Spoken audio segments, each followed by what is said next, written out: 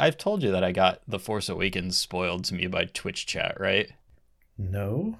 I was just like watching a stream, and it was before the release even happened, but I was just watching a stream, and then in Twitch chat somebody just was copy pasting Han Solo is killed by his son Kylo Ren.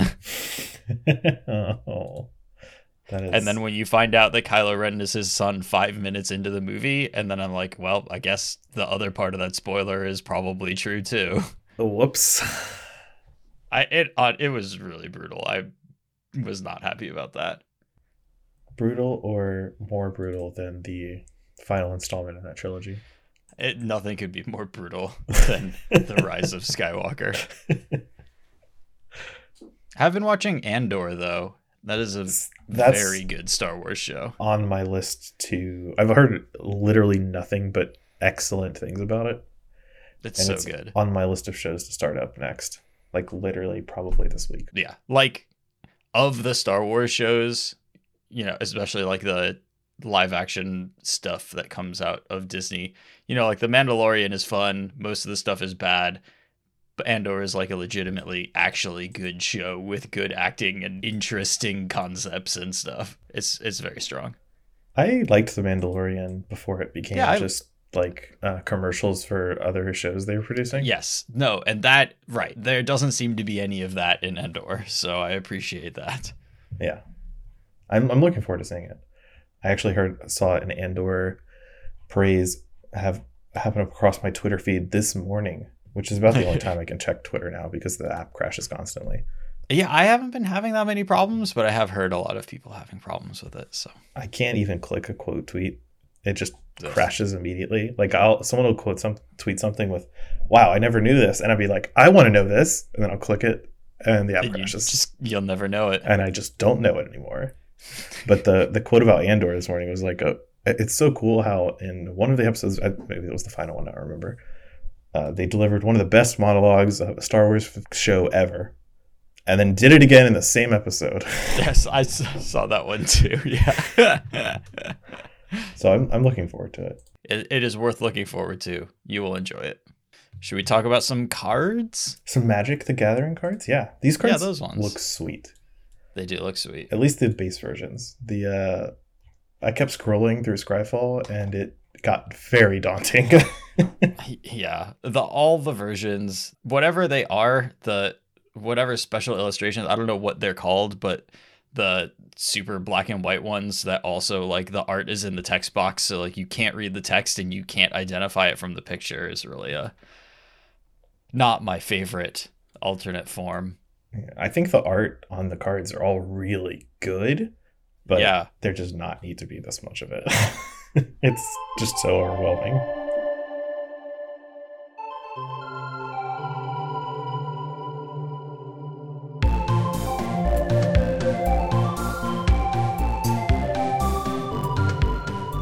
Hey everyone, welcome to episode 277 of the MTG Grandcast, the spikiest podcast in all of Central North Carolina. We are your hosts. I'm Chris Castro Rappel. With me is Lee McLeod. Hi Lee. Well, hey Chris, how you doing? I'm doing great. We've got new cards. I didn't look at a lot of the finger picture cards when they were coming out, so scrolling through the previews is actually new to me. Yes, this was the first day I really sat down and looked at the cards. I had listened to some podcasts where they just went over some cards, and I had seen them on Twitter or whatever, but I never sat down and processed them until today. Listening to the podcasts and just hearing cards read out that you haven't read and don't have any familiarity with yet, the text of the cards just kind of goes in one ear and out the other, and then they're just talking about a card that I have no idea what it does. Sometimes I miss what the card they're talking about is, and they'll only refer to it as it or they or he or she, and I'm like, I'd love to know what this card is. So, to get the most out of this episode, I guess I would suggest a passing familiarity with the previewed cards. It's just really hard to keep up with the audio form and keep a card in your head that you've never actually seen. Also, the art's pretty good in the set. It's a really different, stark contrast to the past few sets. Yeah, it's kind of like a return to a classic sort of not necessarily high fantasy because the Phyrexians are like their own thing, but I don't know. There's a lot of hero shots of legendary creatures and then just like very weird, intimidating Phyrexian angel things and stuff. It's a lot of very cool like set piece arts. And it's also the bad guy portion of the year, so lots of dark stuff. Lots of horrifying things. And then there's Tyvar's art, which is really funny. Is it the one where he's just punching down? Yeah. Yeah, He's got a knockout punch. It's the one from Khans of Tarkir where he's punching out the bear. I cannot remember the name of the card now. Yeah, Savage Punch. But this is a slightly different perspective of the same kind of hit. Yeah, in this card, you're the bear. Well, you do see the Phyrexian like getting knocked out right there, but the expression on his face is really wonderful too. And it's a really funny concept for a card. Like the main thing about this card's art is punching, and then all of the abilities of the card are like making your mana guys better. Yeah, it's kind of weird. They didn't really do a good job of establishing Typhar as a character in Kaldheim.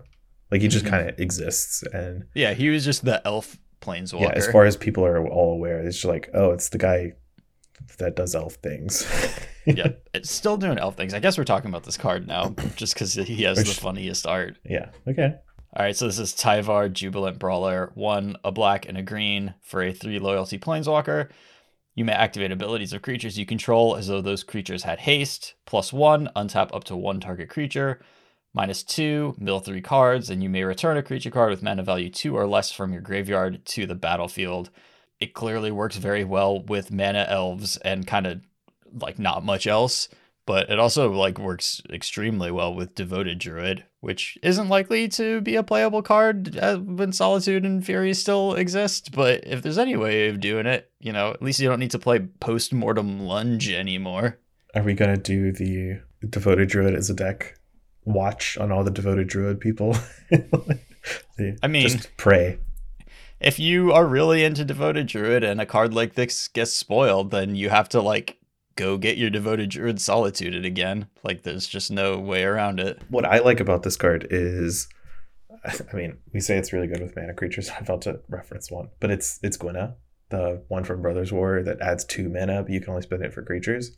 And she also untaps whenever you cast a big creature, like a power 5 or greater creature. I know she untaps. So that seems like, you could really power make a lot of mana. Yeah. Yeah. It also just like kind of works very well with a deck with a bunch of elves in it. Like it gives them haste and like turns you into a pseudo heritage druid kind of thing. Put your hand onto the table potentially. I don't know. This card's pretty neat. Yeah, it's neat. It's really more like an engine or a card that helps an engine come together instead of like its own thing. Like it's an enabler. Yeah. It does like almost everything you want out of that mana elf engine thing. Like you can use your guys' haste, they get untapped for free, and it's redundant pieces. Like you can play Tyvar and get one back. Right. It just doesn't give you a payoff for that mana in any real way. Yeah, you can't like draw cards. Like even if you put all your elves from your hand into the battlefield, you're not doing anything with them with Tyvar. Like, all right, you want another one from the graveyard? Right. If you can make 10 mana and then you top deck Tyvar, that's unlikely to like be a solution to like, where do I put this mana into? Yeah, that's kind of why I'm always like, I think it's a cool card. I think you could play it in Devoted Druid chills, but it doesn't do anything that helps Devoted Druid's issues, right? Like Postmortem Lunge already does this. Well, I mean, it lets you play a card that like has other texts. That's Postmortem Lunge is not very good. This is a way better Postmortem Lunge, but it's not like that's what the deck was lacking. Like I didn't need just a better Postmortem Lunge. Like it gives your Devoted Druid in your hand haste too. Like it just like makes it a multiple turn like I'm going to do this threat as much as I can. But yeah, I mean, I do think that the Devoted Druid combo just has like a bunch of fundamental horrifying weaknesses. Like the entire metagame is built around not getting hit by a turn 1 Ragavan. And everything that kills turn 1 Ragavan like very efficiently kills Devoted Druid. And so it's a bad time to be playing any Hierarchs when your opponent's playing Ragavan. Yes. Wrenn and 6 generally very good against any deck with Devoted Druid in it, and you can only sandbag so much before you're just like a very inefficient combo deck. Now that since we segue into immediately talking about a card, did we want to provide any structure to this episode or anything? You should just talk about more cards. I think we're just talking about cards. Preview season has started. Preview season will be over tomorrow or something like that. Yeah. You know, I guess we could have started doing preview episodes earlier, especially with the leaks, but the leaks were we had other stuff to reputation at first, and then they all had fingers in them. Yeah, and then we had Jesse on, which was very important. Yeah. So there wasn't really a better way of doing this. So I think we're going to do previews this week, just whatever cards we have spotted that we want to talk about. We'll do previews next week, even though we could do a set review, because we're just going to milk this one for all it's worth. And then also give the cards a week to breathe. Like doing the set reviews right after the whole set drops is often, you learn a lot during that first week. Yeah, we get to look a little less stupid if I get to just like jam some Arena Standard before we talk about the cards. Or I hear people talk about a card on Twitter or Twitch chat or whatever, be like, wow, this card is way better than I thought it was. Yep. So cards that catch our eyes. Sounds great. Right. No real structure. We can just go back and forth. Like Tyvar was mine, mostly because I think that art is fantastically goofy. You can choose the next card. I want to pick one that you put on this list because I'm interested to hear what you have to say about it. It's Capricious Hellraiser. This is a 6-mana 4/4 dragon. It's 3 red. It costs 3 less to cast if you have 9 or more cards in your graveyard. And it has flying, obviously. It's a dragon. When it enters the battlefield, you exile 3 cards at random from your graveyard. You choose a non-creature, non-land card from among them and copy it. You can cast the copy without paying its mana cost. I just think this card is cool. I think it's really difficult to make it good because the things are in such fundamental tension. Like having 9 cards in your graveyard to get the discount, and then hopefully one of my good important cards is in the 3 that I exile to it. The place where I see this possibly being a concept would be in a standard big red deck where you start out with like 4 Fable of the Mirror Breaker and 4 Elder Dragon War, because this doesn't just cast instants and sorceries, it can cast your sagas from your graveyard too. Anything's not a creature or land. Yeah. And so like a red 4/4 flyer that like puts a saga back into play from your graveyard a lot of the time is really cool. But 9 cards is so many, even if you're just like looting as hard as you can with your stuff, that I don't know if that ever happens. So it's unlikely that this card gets anywhere, but I do think it's just like a really cool design and like very satisfying when it works and the misses are like really brutal. I think it's cool, but not that good. Yeah, that's kind of where I think it's more frustrating than cool, to be honest. Like it reads cooler than I think it plays. Like one of the cards I really like that's in this vein is, I think it's called, not Charmbreaker Devils, Wildfire Devils. That's the commander one, where you get to copy a random instant sorcery from your graveyard when it enters the battlefield and on each upkeep. So you're always getting value from it. And this card kind of reminds me, but it's so much more prohibitive. Like it's 6 mana. You've got to have a bunch of cards in your graveyard. It's like... Right. A lot of the value is tied up in like how often are you going to... Yeah. That's tough. I mean, I think a lot of times if you're casting it for 6, you won't be whiffing on it because you only have a couple of cards in your graveyard, and they're, you're very likely to get the important card in your 3. I also think it's cool that you can use, like, you can get back Planeswalkers with this. For instance, if you play a Luca, the new Luca makes 2 mana. You can play Luca into Capricious Hellraiser, and if your Luca dies, some other card has died previously, you can still get cards back from your graveyard, like Planeswalkers, if you're doing a mid-range thing. Sure. I know Luca is a plus to add mana, so it doesn't really work in this particular scenario, but the first Luca is almost always making beasts anyway. Yeah, I mean, this is not like a reasonable thing to do, But if you cast that reanimation spell that gives you like 4+1/+1 counters, invoke Justice. You invoke Justice this, and then it hits the battlefield, and you like cast the invoke Justice again, get either a creature or whatever into play. Like, well, I don't know. That one's a little harder because it doesn't choose the cards and randomly get them. It exiles them. Oh, so yeah. You can So it exile probably the gets your creature. other stuff. Yeah. All right. So that really just doesn't work at all. Yeah. I mean, if it works, I think your opponent would be extremely upset and they would have every right to. Yes. Yeah. Neat card, but I'm not holding my breath on it. Yeah. I mean, I kind of want to segue to Luca now that I've referenced it. Yeah, that's fine. Let's do it. I'll read Luca. So this is Luca Bound to Ruin. It's got the completed mechanic, which is a mechanic on Planeswalkers. We saw it in Kamigawa Neon Dynasty. So it's, if you pay life for its mana, you enter with 2 less loyalty for each time you do that. So Luca is 2 red-green and then a Phyrexian red-green. So it's either 5 for 5 loyalty or 4 for 3 loyalty. +1 is add red and a green. You can spend this mana only to cast creature spells or activate abilities for creatures. It's a -1, makes a 3/3 green Phyrexian beast creature token with toxic 1. Its -4 is Luca deals X damage divided as you choose among any number of target creatures from Planeswalkers, where X is the greatest power among creatures you controlled as you activate this ability.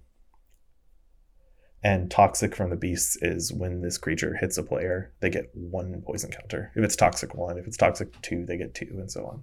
Yeah, it's funny. The 4-mana version is like very Garrick-y, very Garrick Wildspeaker-y. It's extremely Garrick Wildspeaker-y. Like it +1s to make 2 mana, it -1s to make a 3/3. It doesn't have the Garrick Wildspeaker thing where you like play it on 4 +1 and then you're threatening to just kill your opponent the next turn with the ultimate. Yes, with an overrun. Yeah. But if you have a large creature in play that you spent the mana on after +1ing, you can get in a ton of damage with Luca's -4, just like wiping their board and crash it in. But I do think most of the time Luca hits the battlefield, it will be for 4 mana and just start making 3/3s. Because that's what Garrick was very good at doing that. Yeah. It does depend a lot on if there's a Gruul deck in Standard that wants to be doing this. And I mean, we do have fast lands now. I guess we could have led with fast lands are here. So that's kind of nice. Fast lands are great. Okay, moving on. That's all we need to do. But it is really nice to have allied fast lands in Pioneer. It's extremely nice. Been asking for it for 4 years since Pioneer was announced? While. Yeah, an upsetting length of time, but they're here, and that's great. And we've been asking for them in Standard too, because we keep getting like comes into play tap lands and stuff like that, and it just becomes so very tired difficult. Of triomes. If I get another triome, I'm gonna scream. You can't. Attacking isn't allowed unless you're playing one color, but now hopefully we can attack a little bit more with multiple colors. Luca a little more mid-rangey. Like I think it's fine. I don't know. I'm not like really into it, I guess. I think it's just a solid mid-range style card. Like it's something to be aware of. It's not going to like make any waves, but it is a good card. It does good things. It's not the +1's a lot more limiting than something like Garrick's, where it just makes mana unconditionally. You can do whatever you want with it. Yeah, I mean, you're never starting out your deck and being like, I'd like to be red-green so that I can play Luca. But if you have the cards that are red and green and go together well, and then you're like, I need a 4 and this one is fine. That's like how you'd have to get to. I need something for the grindy matchups. And not really for the aggro ones, because it does cost you 2 life. It does cost 2 life, yeah, which is important. Like that'll come up when we get to some of the other Phyrexian mana cards, because I think a lot of people have equated I think they're really underrating how much paying 2 or 4 life costs you for some of these Planeswalkers. Or just some of the Phyrexian cards in general. Like 2 life is a lot. And I'm not saying Phyrexian mana isn't broken, because obviously history. But there's a difference between Gitaxian Probe and Spellskite. Yes. Yeah, exactly. When it's on like appropriately costed cards, and then that aren't just kind of like making the game end very quickly, then that 2 life becomes a big deal. Which brings us to, I don't know, it's your turn. Well, that brings us to Skrelv Defector Might then. Okay. Since this has Phyrexian mana on it.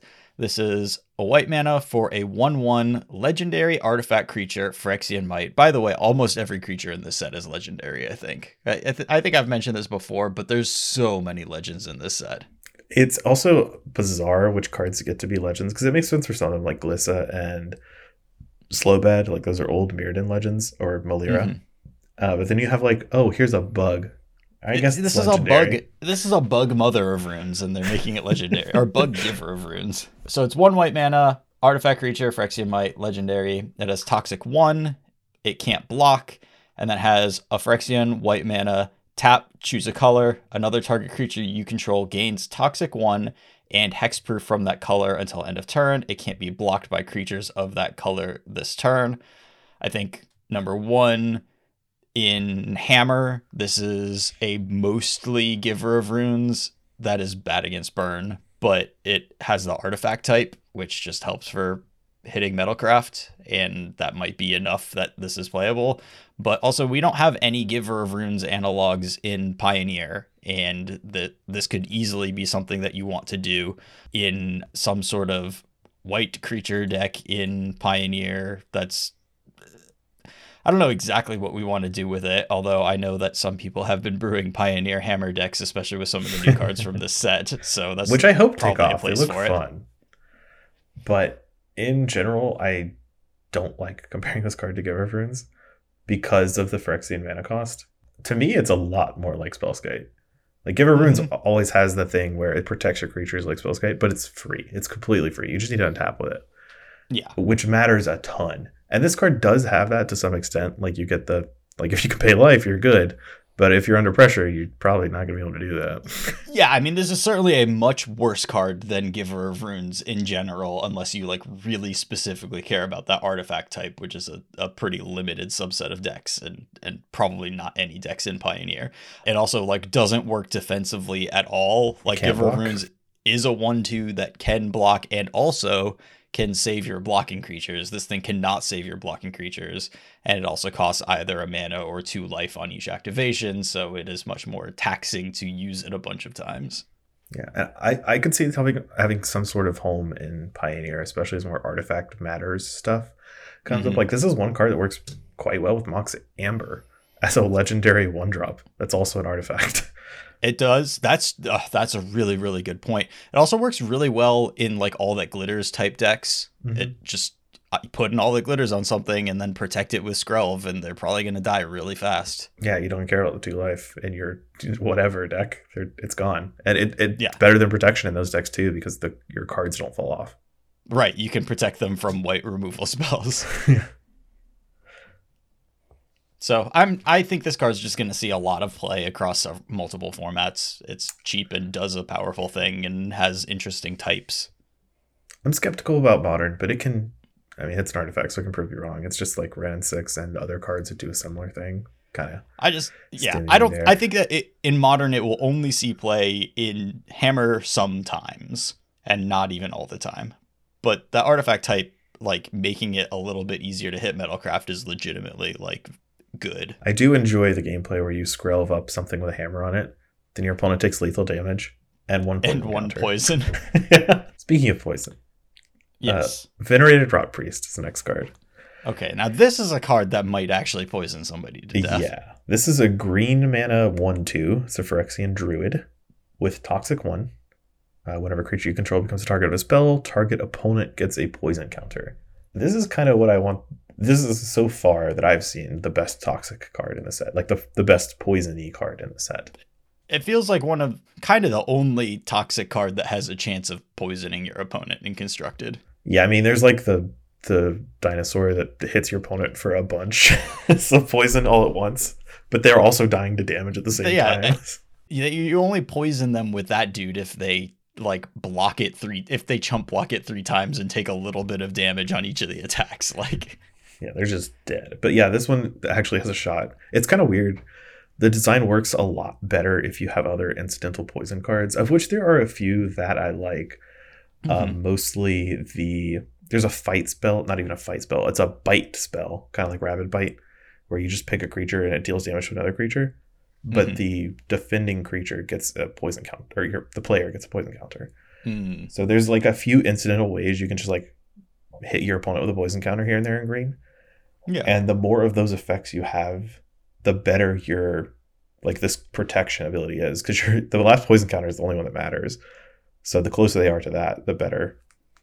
Yeah, I mean, if return you're getting. doing it kind of that way, then you do want to find some more toxic creatures to put in your deck and make it like how your deck does the thing, I guess. Yeah, I don't think this card, like, this doesn't have Death Touch. It's only a 1/2.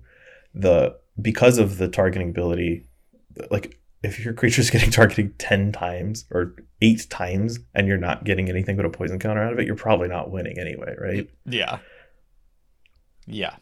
So then there's also the Ground Rift, or Oh. what's it called? The one in a white one with Pseudo Storm from Strixhaven, that we did Glorybringer targeting with for a little bit. Yeah, I don't remember the name, but I know the card. But anyways, if you target this thing with a storm thing and then target it with the rest of the storm things, then you can give your opponent a lot of poison counters at once. I don't think that's a real deck, but it is really cute that you can do it, and people are absolutely going to build around it and try it. So that's worth noting. Yeah, I'm down for anyone trying out some stuff, but it does feel like this is a 2-card combo that requires a large storm count and easily broken up by removal and interaction. Right, because you can respond to the storm trigger and then you don't get to target it with the Ground Rift copies. Yeah, exactly. Ground Rift's also a sorcery, correct? So yes. And also, you're a storm deck that also requires a combo of like an unplayable storm card and Venerated Rot Priest to kill them, and that's like really tough. Like, technically, you could do it with Grape Shot. You could just target your Venerated Rot Priest with Grape Shot. The Grape Shots don't need to resolve. That's true. That's true. You can do that. But it's not like Grape Shot is leaps and bounds better than Ground Rift. I mean, it is, but it's not good enough still. And what I'm also saying is that like the best combo deck in the format is Breach, which is just a deck of like all good cards except Or for Hammer. like, I guess Hammer kind of counts, but I don't know if I count it as a combo deck really. Someone hasn't been infected enough by an Inkmoth Nexus. It's just an aggro deck that comes at the format sideways enough to be playable in Modern. Like that's, Sure. you have to do a weird thing to be a playable aggro deck in Modern. But like Breach is a combo deck that plays very few bad cards, and people are still trying to figure out ways to cut the couple of bad cards from the deck because it's frustrating to draw even like a single grinding station when you're not comboing and killing your opponent. And when your deck is like a bunch of Ground Rifts and Venerated Rot Priests, then that frustration level rises much higher. And I don't know that that's a thing that you really want to pursue. You have to have a very high threshold for pain, I think, if you are willing to like build a deck with those cards in it, and then you draw your first hand and it has like 2 copies of either one. You're like, yeah, I'm cool with this. This is what I want. These are the types of hands that I have to keep. Rot Priest, go. I mean, like the one thing that makes me start thinking about this is the fact that Summoner's Pact finds Rot Priest and adds a free storm to your count. And it's like, okay, well, maybe there's a set of cards that can get this going, but not that likely. That is neat. I hadn't considered that. But yeah, I don't think there's enough free spells in the world for Ground Rift Rot Priest to be quite good enough. Even though Manamorphose is still extremely strong. It somehow has made it through all of the bans over time. Like The secret was everyone figured out Mishra's Bauble was very similar and could go in every deck. Yeah, that's true. And then we played a lot fewer Manamorphoses, but like Manamorphose like kind of made it. It's like a soldier who made it through the war, and just like everyone in his platoon just like he watched die next to him. Boom. A seething song, pow. He's a veteran. Yeah, and he made it home. And I don't think Manamorphose is ever going to get banned in Modern now. Nah, it's unlikely. It's barely playable. Yeah, so Faithless Looting took that bullet too. Yeah, exactly. What's next? What do you want to go to next? We haven't segued this one, so you're free to pick from whatever. Oh, great. Let's talk about Mercurial Spelldancer. Okay, sure. This is 1 and a blue for a 2/1 Phyrexian Rogue. It can't be blocked. Whenever you cast a non-creature spell, put an oil counter on Mercurial Spelldancer. Whenever Mercurial Spelldancer deals combat damage to a player, you may remove 2 oil counters from it. If you do, when you cast your next instant or sorcery spell this turn, copy that spell. You may choose new targets for the copy. I've seen a lot of people like really high on this. I like saying like, oh, this is the next threat that's going to break Delver and Legacy again and stuff like that. I'm like not quite so high on it because because of a couple of things. I mean, you have to hit them with it. It is unblockable. You got to get an attack in. So kind of Dreadhorde Arcanist-y in that way, but this isn't a good top deck the way that Dreadhorde Arcanist was. Like your last Brainstorm and then you see this, you can't just like put that into your hand and then cast it and then your opponent is dead if they don't kill it on their turn. Like you do need to find more spells after it. So it works as long as you cast it while you still have spells in hand.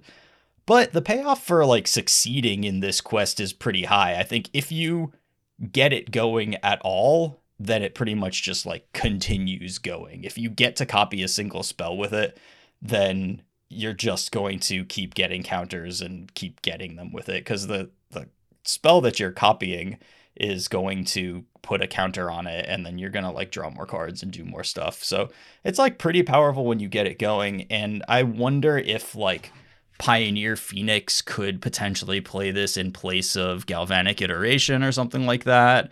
Like, I don't know. It just like lets you play some more 2-drop threats in place of like cards that are not great until later in the game. And so I could see this doing stuff in places. It is very vulnerable and very fragile though. Like, I don't really want to cast this in a format where Renin 6 is legal or anything like that. Yeah, or Spike Field Hazard is a big part of it. Right. That sort of thing. I think the copy does not count for an oil counter. The copy doesn't, but the spell you're copying is going to put an oil counter on it. So like you're halfway there is what I'm saying. Gotcha. Yeah. When you finally get it off. I just read this card as so many conditions to get a thing that is itself time bottlenecked, right? Like you have to have a spell you're ready to copy when you hit the turn you hit them with it. Yeah.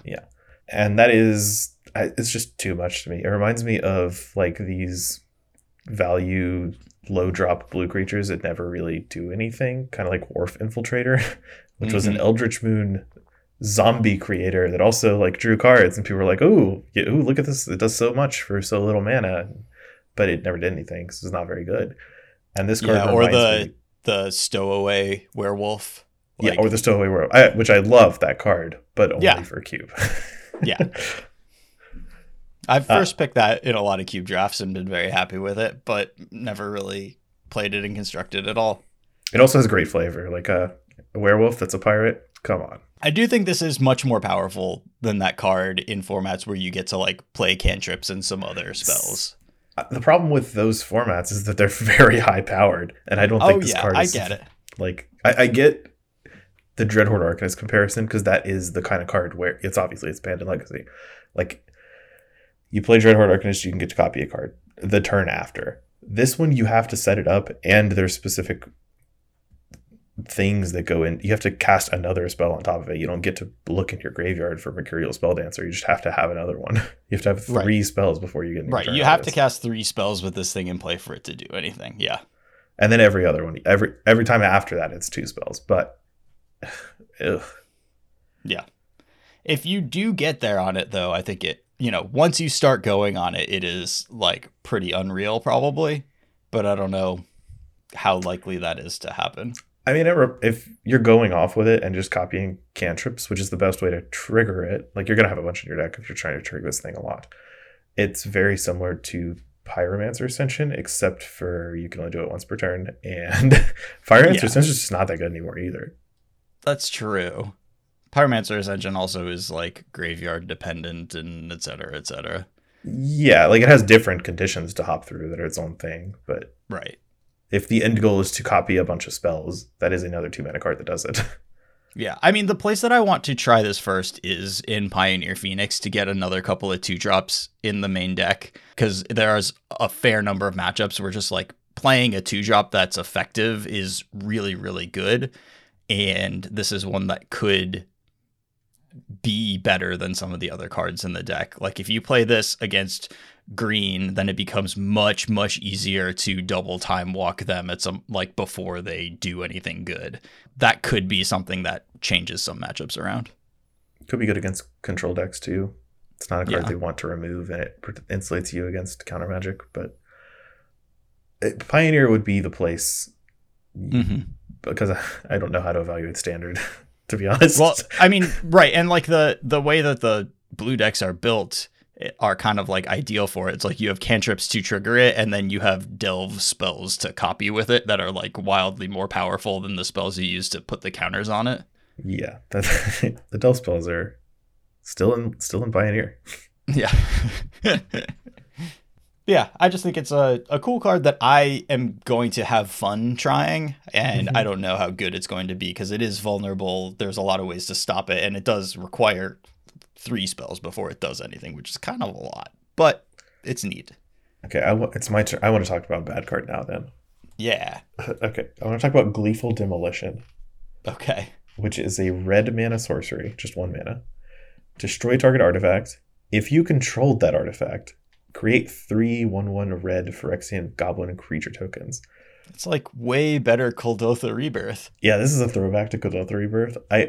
The coolest part to me about this card is that it's an uncommon, because another Kuldotha Rebirth in Pauper would be too strong. It would. It would be really good. This one is not just Kuldotha Rebirth. Like, Kuldotha Rebirth was sack an artifact to make 3 goblins. This one is destroy an artifact. So you can pick your opponent's artifacts. Well, and it's just a smelt. You don't get the goblins. Yes. Yeah, you don't get the goblins, yeah. But it has extra utility, is what I'm trying to And like red mana sorcery, destroy target artifact. When you want to destroy artifacts, that's just fine. That was 1 mana. It's definitely in your deck for the combo potential. But the fact that it can do a different thing is really cool. Yeah. And I don't think this makes waves or anything. Like, it's just Kuldotha Rebirth plus. And we know that card is super niche. But I like this card. I think it's cool. Yeah, I definitely played some Kuldotha Rebirth Goblin Bushwhacker in my day. It's not likely that that's a thing that's like really the focus of any particular format. You get to play with 8 Kuldotha Rebirths in like Modern if you wanted to do that. I don't know if you ever do. But man, can you play your opponent plays Ragavan and you make 3 goblins? Got that battlefield locked up. Yeah, tough to make it through. You want to do a controversial one? Okay, what's controversial? I'm ready. Minor Misstep. 1 blue for an instant. Counter target spell with mana value 1 or less. Yeah, there's a lot of discourse on this that they have spoiled. I even made a tweet about it. There's a lot of people that are very sure it's going to be good, and there's a lot of people who are very sure it's going to be unplayable. Yeah. Where do you fall? Where's your answer on the spectrum? I think it's a card that will show up as like a 1 or 2 of in sideboards, and maybe you can slip a copy into a main deck in Modern, and it's just not really that relevant in other places. Yeah, I don't think you can slip a main deck copy anywhere. That seems a little too much to me. But the problem is that you can be on the draw, right? And your opponent goes Ragavan, and then you go, oh, I never get to leave up mana for this Minor Misstep in this entire game. Right. I think one of the most poignant arguments against this card is that if you're treating it as a counter spell, such as Mental Misstep, the only time counter spells are good is when they're trading up on mana. And this card cannot do that. Except against Cascade. Which is why I think that it can be a sideboard card in that, like, it's a sideboard card for those kind of scenarios. It's not a card you play for value to kill 1-drops. Like, it's very good when you stop your Cascade card, and it's in your sideboard when you're playing against burns. You're like, okay, well, these are healing salves. That's good enough for me. It's just, like, questionable to me whether that's actually better than just having Flusterstorms in your sideboard, I guess. So, that is reasonable, but I think it matters that there's a card that exists now that you can have a choice. Like, maybe it's not better than Flusterstorm, but maybe you can pick it on a certain weekend because you have some reasons for it, and that's okay. Yeah, I mean, to me, like, what it's trying to do is be like, I counter Cascade spells, and you can justify to yourself like putting a copy or 2 in your main deck because everybody has 1 mana spells. But boy, you do get tripped up when you're just like on the draw and then they play their 1 mana spell and like Yeah. I maybe you never, can catch a bolt with it later, but is that even gonna matter? Like I never want this card in my main deck. I just don't. yeah. I don't know what blue decks that we're playing that this is a main deck decision over Spell Pierce. And I get that they're not the same card, but Spell Pierce is in main decks for a reason because it's very flexible and very mana efficient. Right. Sometimes you spell Pierce a Teferi and you feel really good about it. And On top you of can't the do that world. with this card. Yeah. any Teferi. I was thinking Time Raveler, but I guess sometimes you Literally any you get a Teferi. you Hero get of this. Dominaria, but yeah. Okay, let's talk about Kemba. Kemba Caught Enduring is I assume this card mentions Mhm. equipment on it. Oh, of which course. is- It's a cat from a Mirrodin Yeah. set. It's 1 and a white for a 2/2. Legendary Cat Cleric for some reason. Whenever Kemba Caught Enduring or another cat enters the battlefield under your control, attach up to 1 target equipment you control to that creature. Equipped creatures you control get +1/+1 and 5 mana. Create a 2/2 white cat creature token. So that 5 mana though is like maybe more relevant than you would think, because that does mean that it like halves the cost of equipping a Colossus Hammer. Yeah, that is true. So that's the only place I see this card, and I like it. I don't for Pioneer, obviously, not really for Modern. No, not for Modern, but But having another Pioneer option to equip a Colossus Hammer for free, granted on one specific creature, you can only do it on Kemba. Or I guess if you find a cat, you can do a Scryfall search for cats that are legal in Pioneer and see if you want to put any in your Hammer deck. yeah. Hey, Slash Panther's a cat with haste. I'm just saying. It's not legal in Pioneer, but Yeah, that is not legal in Pioneer. You mean the Jace Killer? yeah, the Jace Killer from 2012 or whatever. I just like an option in Pioneer that auto equips a hammer. I don't think it'll be good enough, but I want to see decks start playing, like doing hammer stuff in Pioneer. I think there's a lot of stuff in the set that sort of trends towards that. Even if you're not doing the funky little turn 1 combo with some of the unplayable cards in the set that can enable a turn 2 kill or whatever, if you have exactly the specific 4-card combo you need. Yeah, I mean, isn't there like another Hammer Equipper or something like that? Because I know people were talking about like Cacophony Scamp, which is this red mana 1/1. Yeah, that's one of the cards I was referencing. I think that card's not very good. It's a 1 mana Yeah. 1/1 that you can sack it when it hits to proliferate, and then when it dies, it deals its damage equal to its power to any target. Yeah, so if it's got a hammer on it, it just deals 20. There's something that like puts equipment onto warriors, I think, because this thing is a warrior. Resolute Strike. It is from Zendikar set. If it's a warrior, yeah, target creature gets +2/+2 until end of turn. If it's a warrior, you may attach an equipment you control to it. This is a lot of unplayable cards to put into a Magic the Gathering deck. I don't mind Resolute Strike as much because there's not a lot of ways to equip cards in Pioneer. The problem is that it's warrior gated, which is Right. I'd have to look at the creature types that you'd want to put in a hammer deck. But it is neat if you can build your deck that way. And That the you thing is, can these are attack your with hammers on the board. these are your secondary options because Sigarda's Aid is legal in Yeah, Pioneer. it is. It's great. Now I think you might just have enough, like certainly between Sigarda's Aid and Kemba, now it's just like, okay, there's a decent number of draws where I can equip my Colossus Hammer. The problem is like Kemba does only equip the hammer to itself and can't attack that turn unless you give it haste as well somehow. So that's not what we want to be doing with our hammer equipped turn, is not attacking with the hammer. So Resolute Strike maybe is like a little bit more what you actually want to be doing. There are no cats with haste that are legal in Pioneer. I just did a quick little search. Slash Panther, where are you? Where are you when we need you for our turn 5 kill? In our Turn 4 darkest kill. hour. Not even a turn 4 kill. It's just 15 damage, right? 4 plus 10 plus the 1 from Kemba. Yeah, equip creatures you control get +1/+1, making Colossus Hammer a clean +11/+11. Yeah, we'll see. It's just like this is a neat deck building card. I don't really expect it to go anywhere, but it is cool. Yeah. I like her. I'll do a quick one in Sheoldred's Edict. I just think this card's funny. 1 in a black instant. Choose 1. Each opponent sacrifices a non-token creature. Each opponent sacrifices a creature token, or each opponent sacrifices a planeswalker.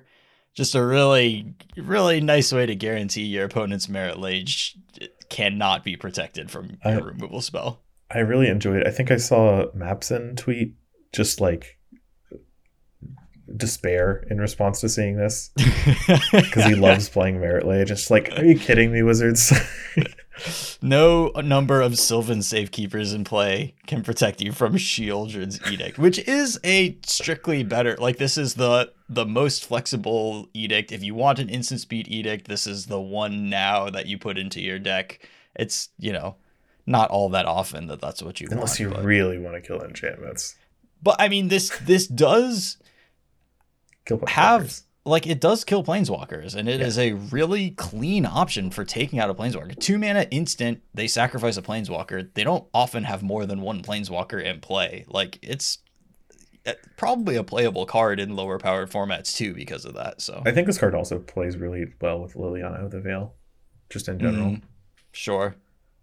Like, you can clean up your board because Liliana reduces their creature count, and it hits the weak spot of Liliana, which is your opponent has a planeswalker. Right, which she never beats any, like, real planeswalker with card advantage abilities. Yeah. That's true. Liliana struggling mostly just because people, like, specifically built with Liliana in mind and then realized that the cards they were putting in their deck with Liliana in mind turned out to be the best cards of the format. Yeah. Like, we kind of weren't playing a lot of wedding announcements, and then we started playing more because Liliana existed, and then we were just like, oh wait, this card's kind of great. I just always want to draw this wedding announcement. Interesting. How about that? And then it's like a 4-of and a bunch of Pioneer sideboards now, too. But yeah, I mean, 2 mana Edict that can also kill a Planeswalker, I think is flexible enough that it's, like, worth looking at for your 2 mana removal slot in a lot of black decks. I'm trying to decide if I want to go for a goofy one next or a kind of real one. I think I'll go for a kind of real one. Tyrnax Rex. Sure. So this is 7 mana for an 8/8. It's 4 GGG for an 8/8 Phyrexian Dinosaur. The spell can't be countered. It has Trample, Haste, and Ward 4, as well as Toxic 4. So if it hits a player, you get 4 poison counters. That player gets 4 poison counters. I just like the slow progression of Tyranaxes on Phyrexia. Like, we started with Tyranax, which is a 6 mana 5/4. We got Alpha Tyranax, which is a 6 mana 6/5. 6/5, yeah. And then Tyrnax Rex is just a huge 8/8, which is mana. Yes, a big Carnage Tyrant kind of dude. It's so weird that if they had completed the, like, give it +1/+1 every few years, it would have been a 6 mana 7/6, which is the exact stats of Carnage Tyrant, which is the exact card everyone's comparing us to. I mean, it's pretty similar. It costs 1 more mana, but it gets haste. And, weirdly, like, Ward 4 does make it very hard to kill, but also, like, in a lot of the games where you want a Carnage Tyrant, you want it to be completely immune. You need it to be impervious, and Ward 4 is not the same as being impervious. Yeah, I think that's what a lot of people overlook. Like, this isn't a card you play in Legacy where, like, Kappa Cannoneer's Ward 4 is, like, literally you could never kill it because the mana it's like constraints you're in that playing format this are so on low. Turn 10 against your control opponent and being like, please solo this game for me against my opponent's hand of counter spells and removal. And it's like, well, they have a Doomblade in 6 mana, so you lost on that mana exchange. I'm sorry, your throat is gone now. Yeah. I don't know if this card does the thing. I think this is a Gaia's Revenge more than a Carnage Tyrant. Gaia's Revenge is a really old card. Is it Gaia's Revenge? Is that the right one I'm thinking of? The 7 mana 7/5 with, like, haste and couldn't be countered. It's just, like, kind of a hate card against blue decks. And Tyrnax Rex is kind of the same thing to me because it's not Carnage Tyrant. You can't just, like, play it on turn 6 and then just kill your opponent with it and they can't do anything if they're not tussling with it. This card just doesn't work like that. Even though it has haste, which is a huge ability. Like, haste is huge. Of course. But it's also, like, 7 mana, which is so many mana. It's a lot of mana. One interaction that I really like/don't like with this is with Voidrend, which is the Nuka Penna Esper mana for an instant destroy target non-land permanent. The spell can't be countered, which stops Ward from working, so you just get to kill a card like this for 3 mana. I mean, it is Esper mana, though, so It is Esper Man. It doesn't see a ton of play, but like if people start playing tier next Rexes to beat up on the control decks, and then the control decks are just like, okay, I'll play these Void Rens then. Like that's a thing that they can do, and so I don't think that this card, it could be good for a weekend maybe, but even then, like Ward 4 is not hexproof, especially on a 7-mana creature that you're trying to get to solo your opponent. Right. Like I think it has its place as a hate card, but it does have a severe not having hexproof weakness. Right. In that standard format, I won a bunch of games by like playing creatures into removal and counter spells, getting us both low on resources, and then just slamming a Carnage Tyrant, and there was just nothing that they could do about it. And I don't know how, like that was obviously also a lower powered time. So yeah, that was like right at the beginning of his rotation. Yeah. Vivian Reed was one of the most powerful cards in the format. Yes. So yeah, maybe a place, but probably only like for a weekend at a time, even if it does. Right. Let's see. What do I want to talk about? How about Black Sun's Twilight? X and a black for an instant.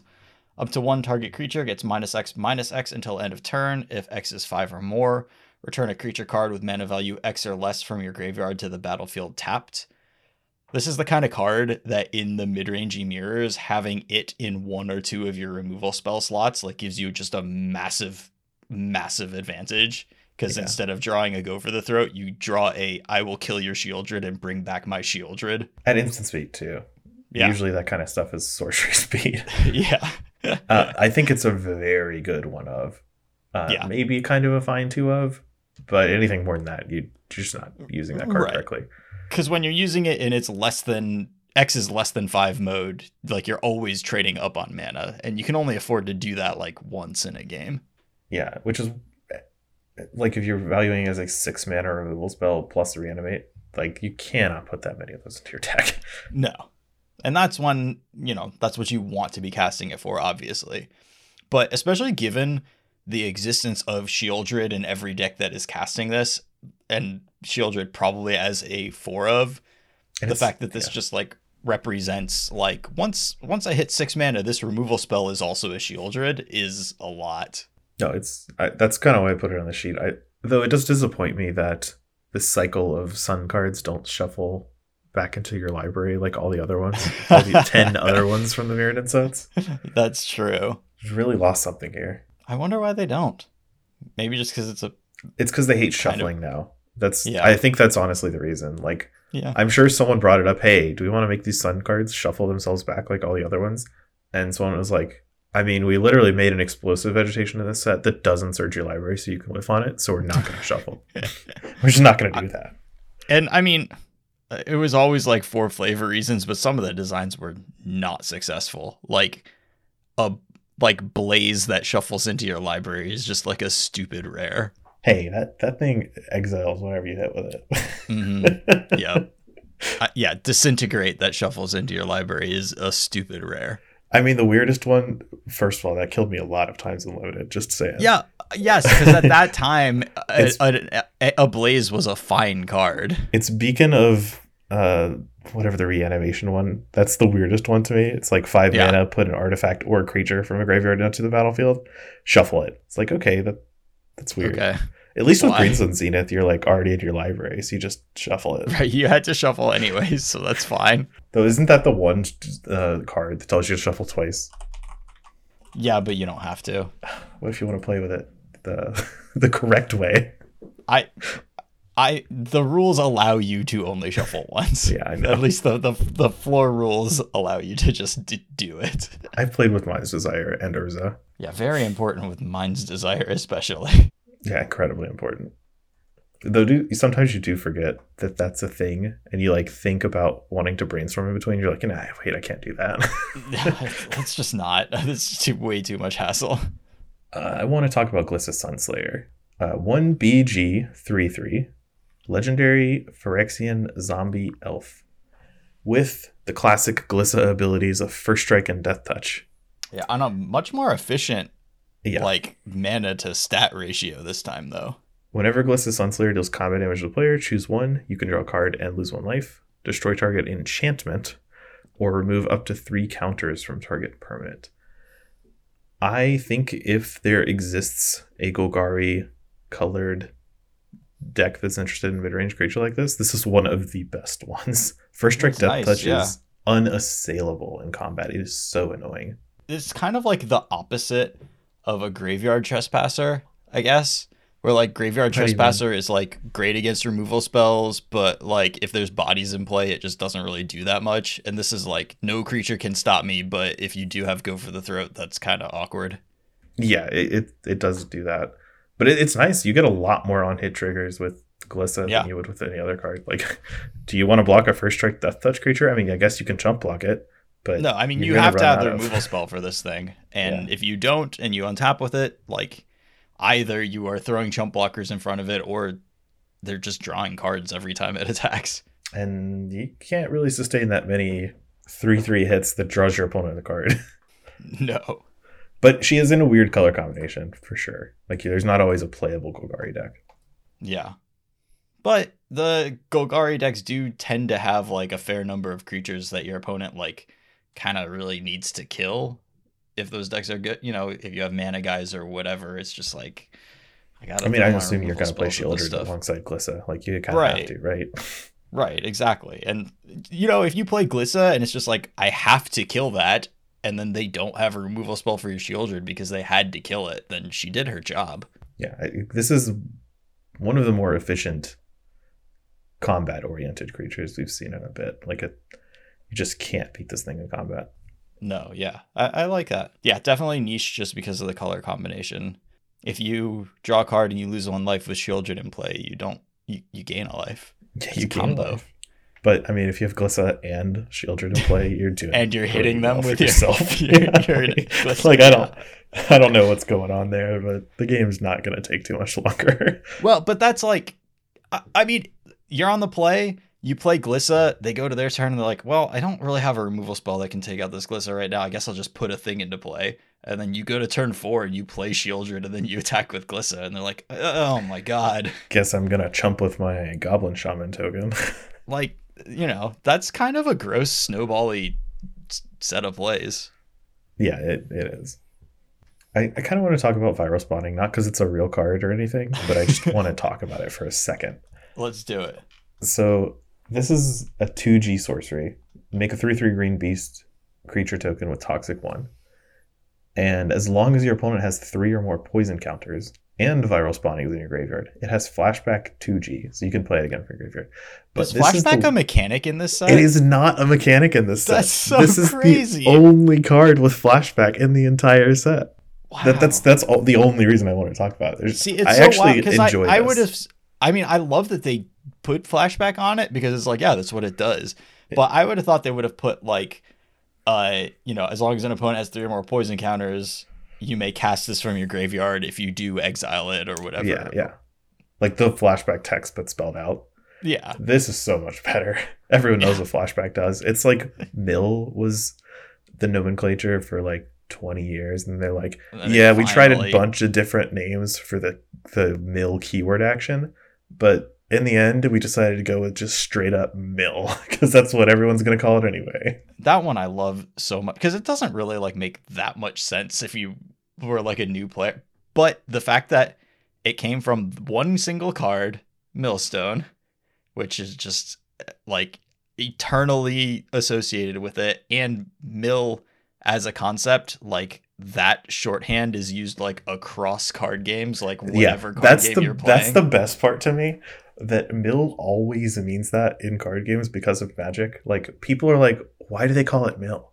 And someone will reply to them and be like, well, so in Magic the Gathering, there's one card that, you know, puts cards from the top of your deck into your graveyard, which is kind of like overdrawing your hand in Hearthstone. So So when you draw a card and you don't have room for it, you have milled a card.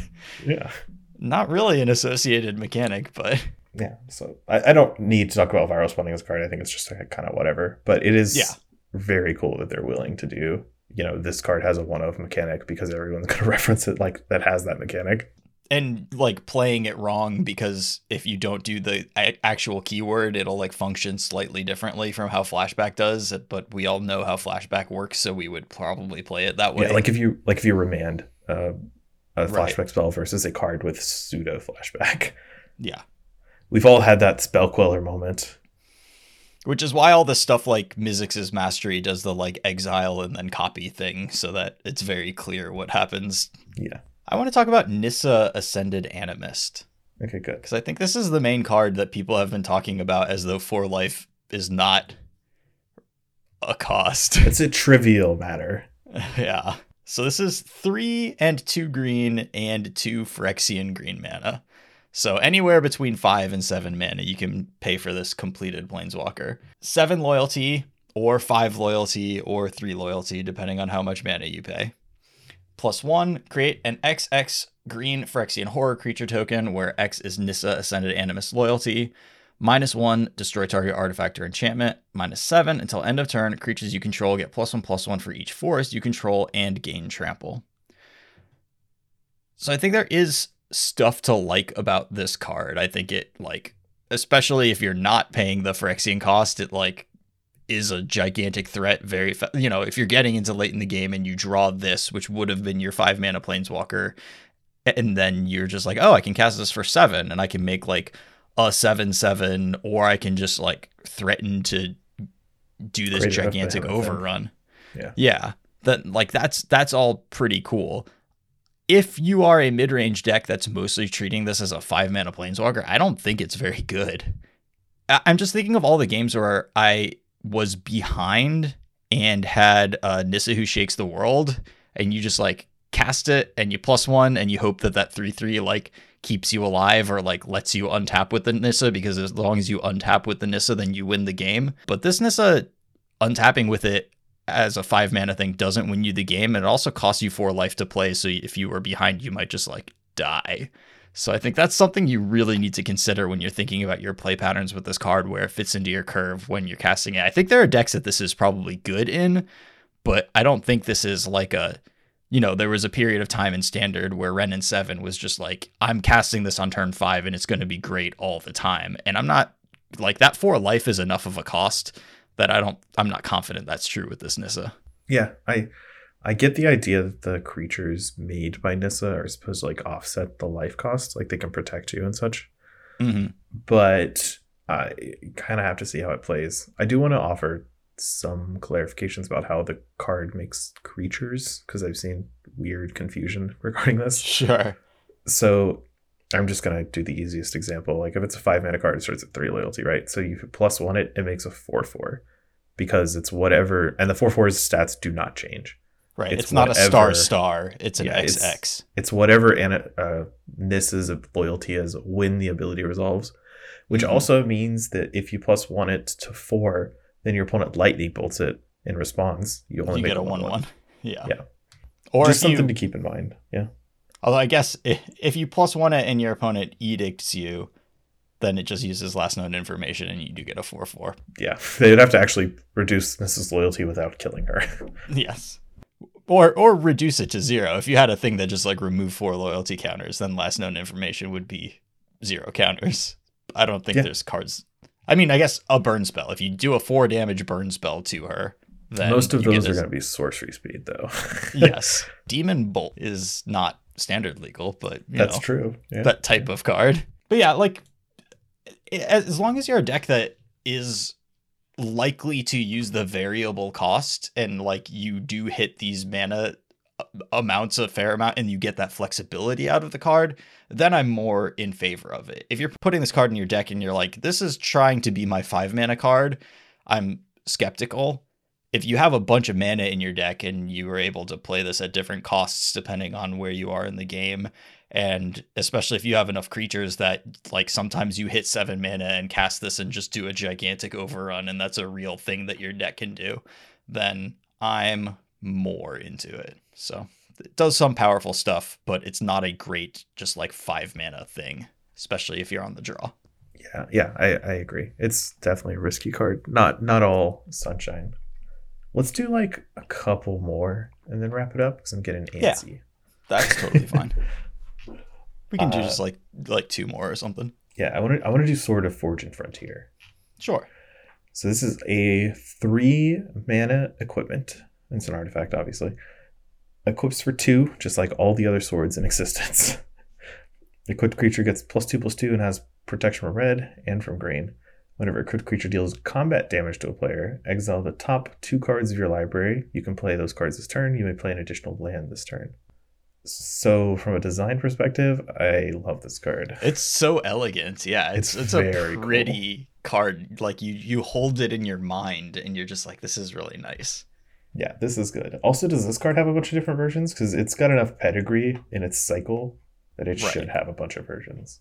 I'll have to look at that later. Yeah.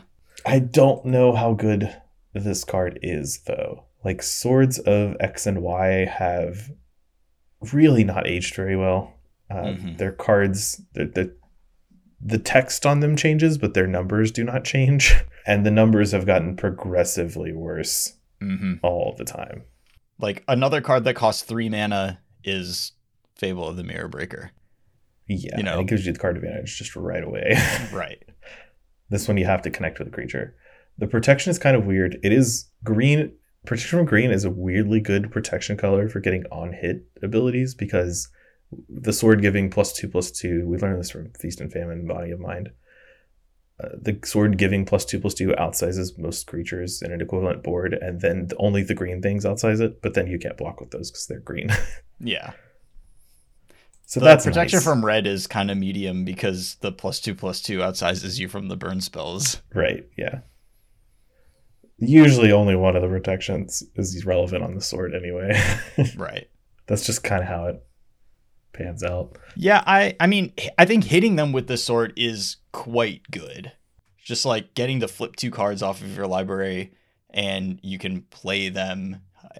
It makes the play pattern on like turn 5 where you like cast and equip like pretty bad because you're not going to get that much out of it. I mean, if you flip a land, then you can play the land this turn, but you're unlikely to be getting like 2 cards worth of value out of it. So that removes like a certain play point of the card where you just like slam it, equip it, get in.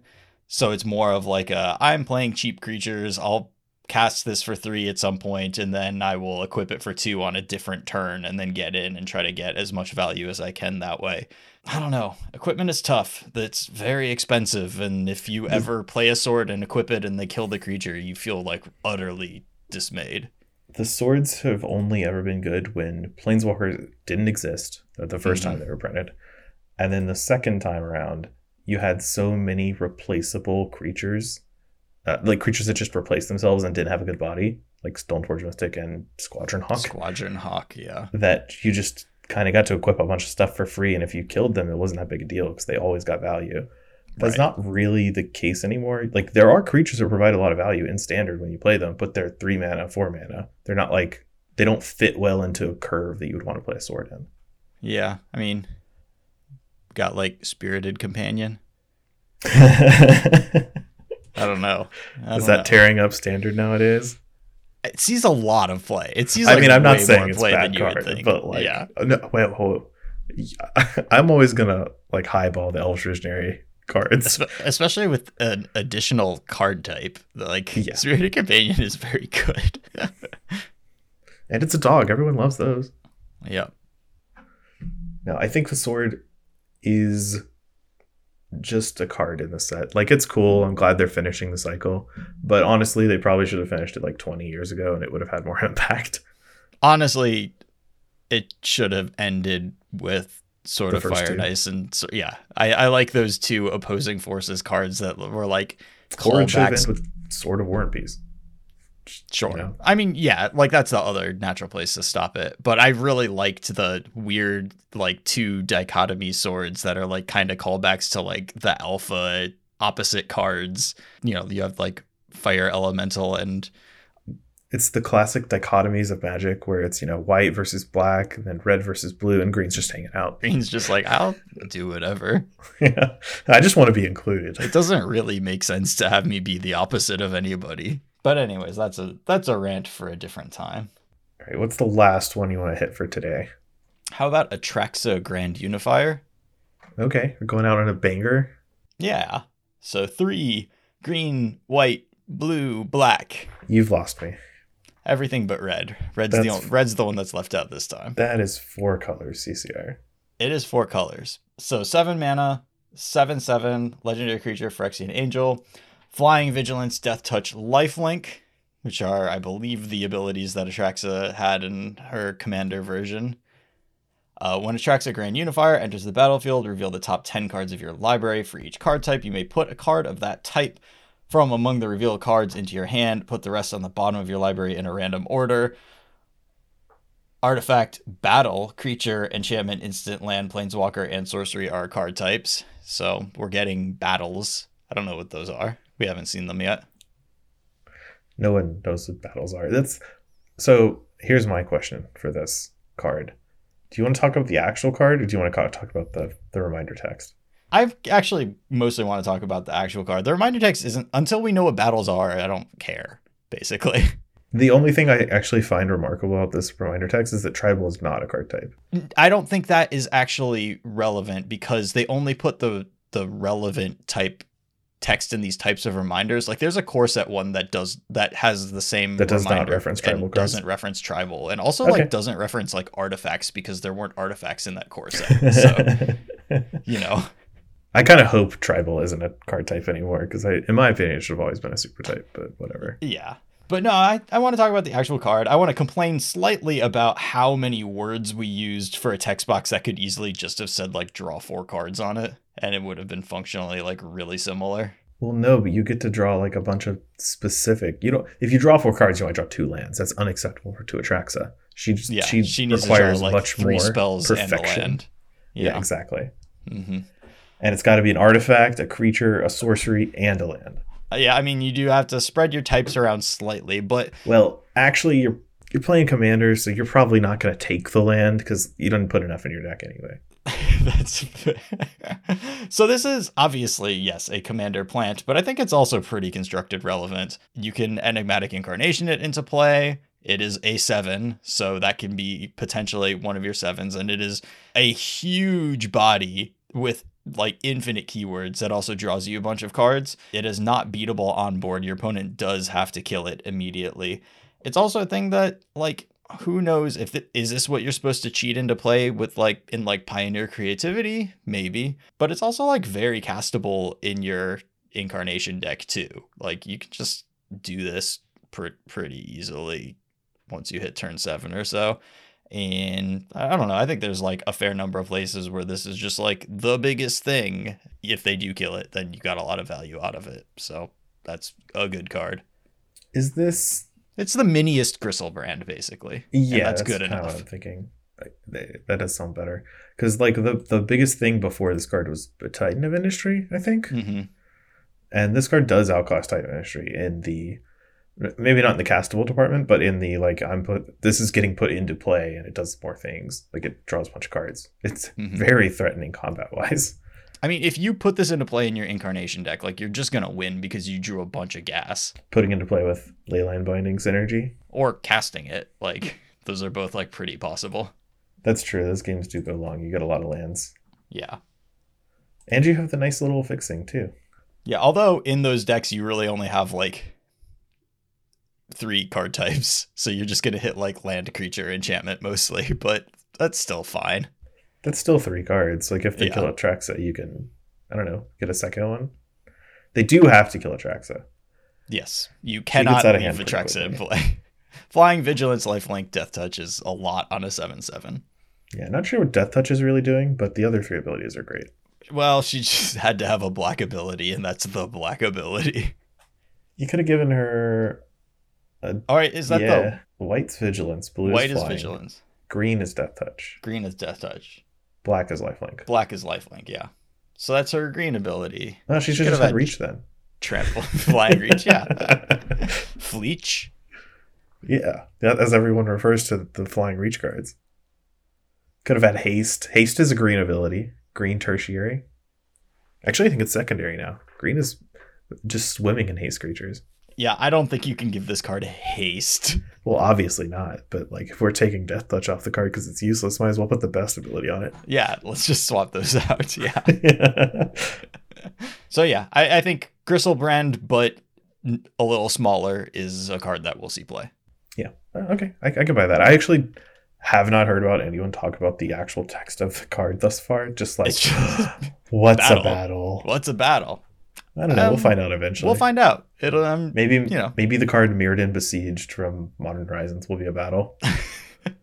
Maybe it's a like commander only thing or something. No, they wouldn't put commander only cards in the standard set. So I do want to. I don't know if this is like. This got me thinking that maybe we want to do our set review a different way or something like that, and do awards or something, because I do have an early contender for an award I just made up, which is like card that I'm most disappointed is in the commander set and not like an That's actual an evergreen Magic card. award. Yeah. What is it? Well, so Chiscoria, Forge Tyrant, of course. I need to look it up because I don't know any of the cards by name, and I didn't look at look at the commander cards. Yeah. Well, so remember Tooth of Chiscoria and Scale of Chiscoria. Yeah, the affinity for artifact cards. Artifacts with affinity for artifacts. Now we get to meet the man himself, Chiscoria Forge Tyrant. 6 red, red, red, legendary creature dragon, affinity for artifacts, This flying card's so haste. cool. Whenever Chiscoria Forge Tyrant attacks, exile the top 5 cards of your library. You may cast an artifact spell from among them this turn. If you do, it has affinity for artifacts, which I don't think works under the rules, but you just go with it because it's fine. It does actually. Yeah. Does it? Okay. Because you determine your costs after you declare you're casting it. Okay. So as long as it has the ability, when you're I casting guess that's you're good to true. go. It feels like it shouldn't work, but that's fine. I mean, affinity often feels like that. That's fair. But this card is so cool, and just gonna forget about it. It's just gonna like fade into the mists. So does Chiscoria lose scales and teeth, and they grow back, or like is he at least down a tooth? I assume so. Like in Breath of the Wild, you like shoot arrows at the dragon to like knock scales off of it into the lake, and then you go find them. That's true, but I don't think those scales grow back. I think they do. How do scales work in the wild? I need a fish expert. So in Lord of the Rings, Smaug had a scale knocked off, and that was his weak point, and it like didn't grow back. So it probably just depends on which universe you're in. I mean, this is Phyrexia, and this guy's been around since Mirrodin times, so he's probably at least 60% metal. So I think it would be hard for those to grow back. Right, but maybe they get like smithed back onto him or whatever. Because the scales that came off were artifacts, so. Yeah, of course. He's a Forge Tyrant. It's pretty easy to get replacement parts in Forge. If you're the king of the Forge, then you can probably get your scales rebuilt at the Forge. No, I think this card's super cool. It's a shame he's neat. Part of the commander set, but that's a lot of cool cards I wish were not part of the commander set. Yeah. And I mean, like, I know that there are cards that are just too pushed and they want to be able to design for commander, and which I think has been like ultimately very bad for commander overall. But it's been bad. I think it's been bad for both commander and non-commander. yeah, true. But, like a lot of the fun of commander is, in the early days was just like seeking out cards that do the things that you want to do that never got a shot, and then they're all outmoded by the commander versions of those cards, and that's very sad. And I think here's a card from the commander set I really wish was part of standard. Glimmer Lens. It's 2 mana equipment with 4 Mirrodin, so it makes a 2/2 that it's equipped to it when it enters battlefield. Mm-hmm. And then whenever the equipped creature and at least one other creature attacks, draw a card. It's a white grizzly bear that draws cards, and you can move it around. That's really cool. Lots of cool stuff that just not locked under the commander. I feel like they keep giving us these like equipment archetype things that are just never ever good enough, and they need to push equipment like to that level in order to get it there. It just needs to be not equipment. It needs to be like the 4 Mirrodin stuff where you're getting something alongside. Right. Or it needs to be super cheap, which has some room for abuse. Can be a little dangerous. But like, I think there's a really cheap equipment in this set that I'm like, I read its numbers first. I'm like, oh yeah, finally a card that equips for 1 and costs 1, but the abilities it gave was like +0/+2 and toxic 1. And I'm like, oh, okay, yeah, well, I guess it's cheap, and that's about all we've got going for it. Right. Oh, did you see the Mirror Lord? The commander one? Yeah. Yeah, I need more lore for this mirror because it's a Mhm. remnant of Mimnarch, which is not a mirror. So what happened there? I don't know. Yeah, we got to get this guy's story.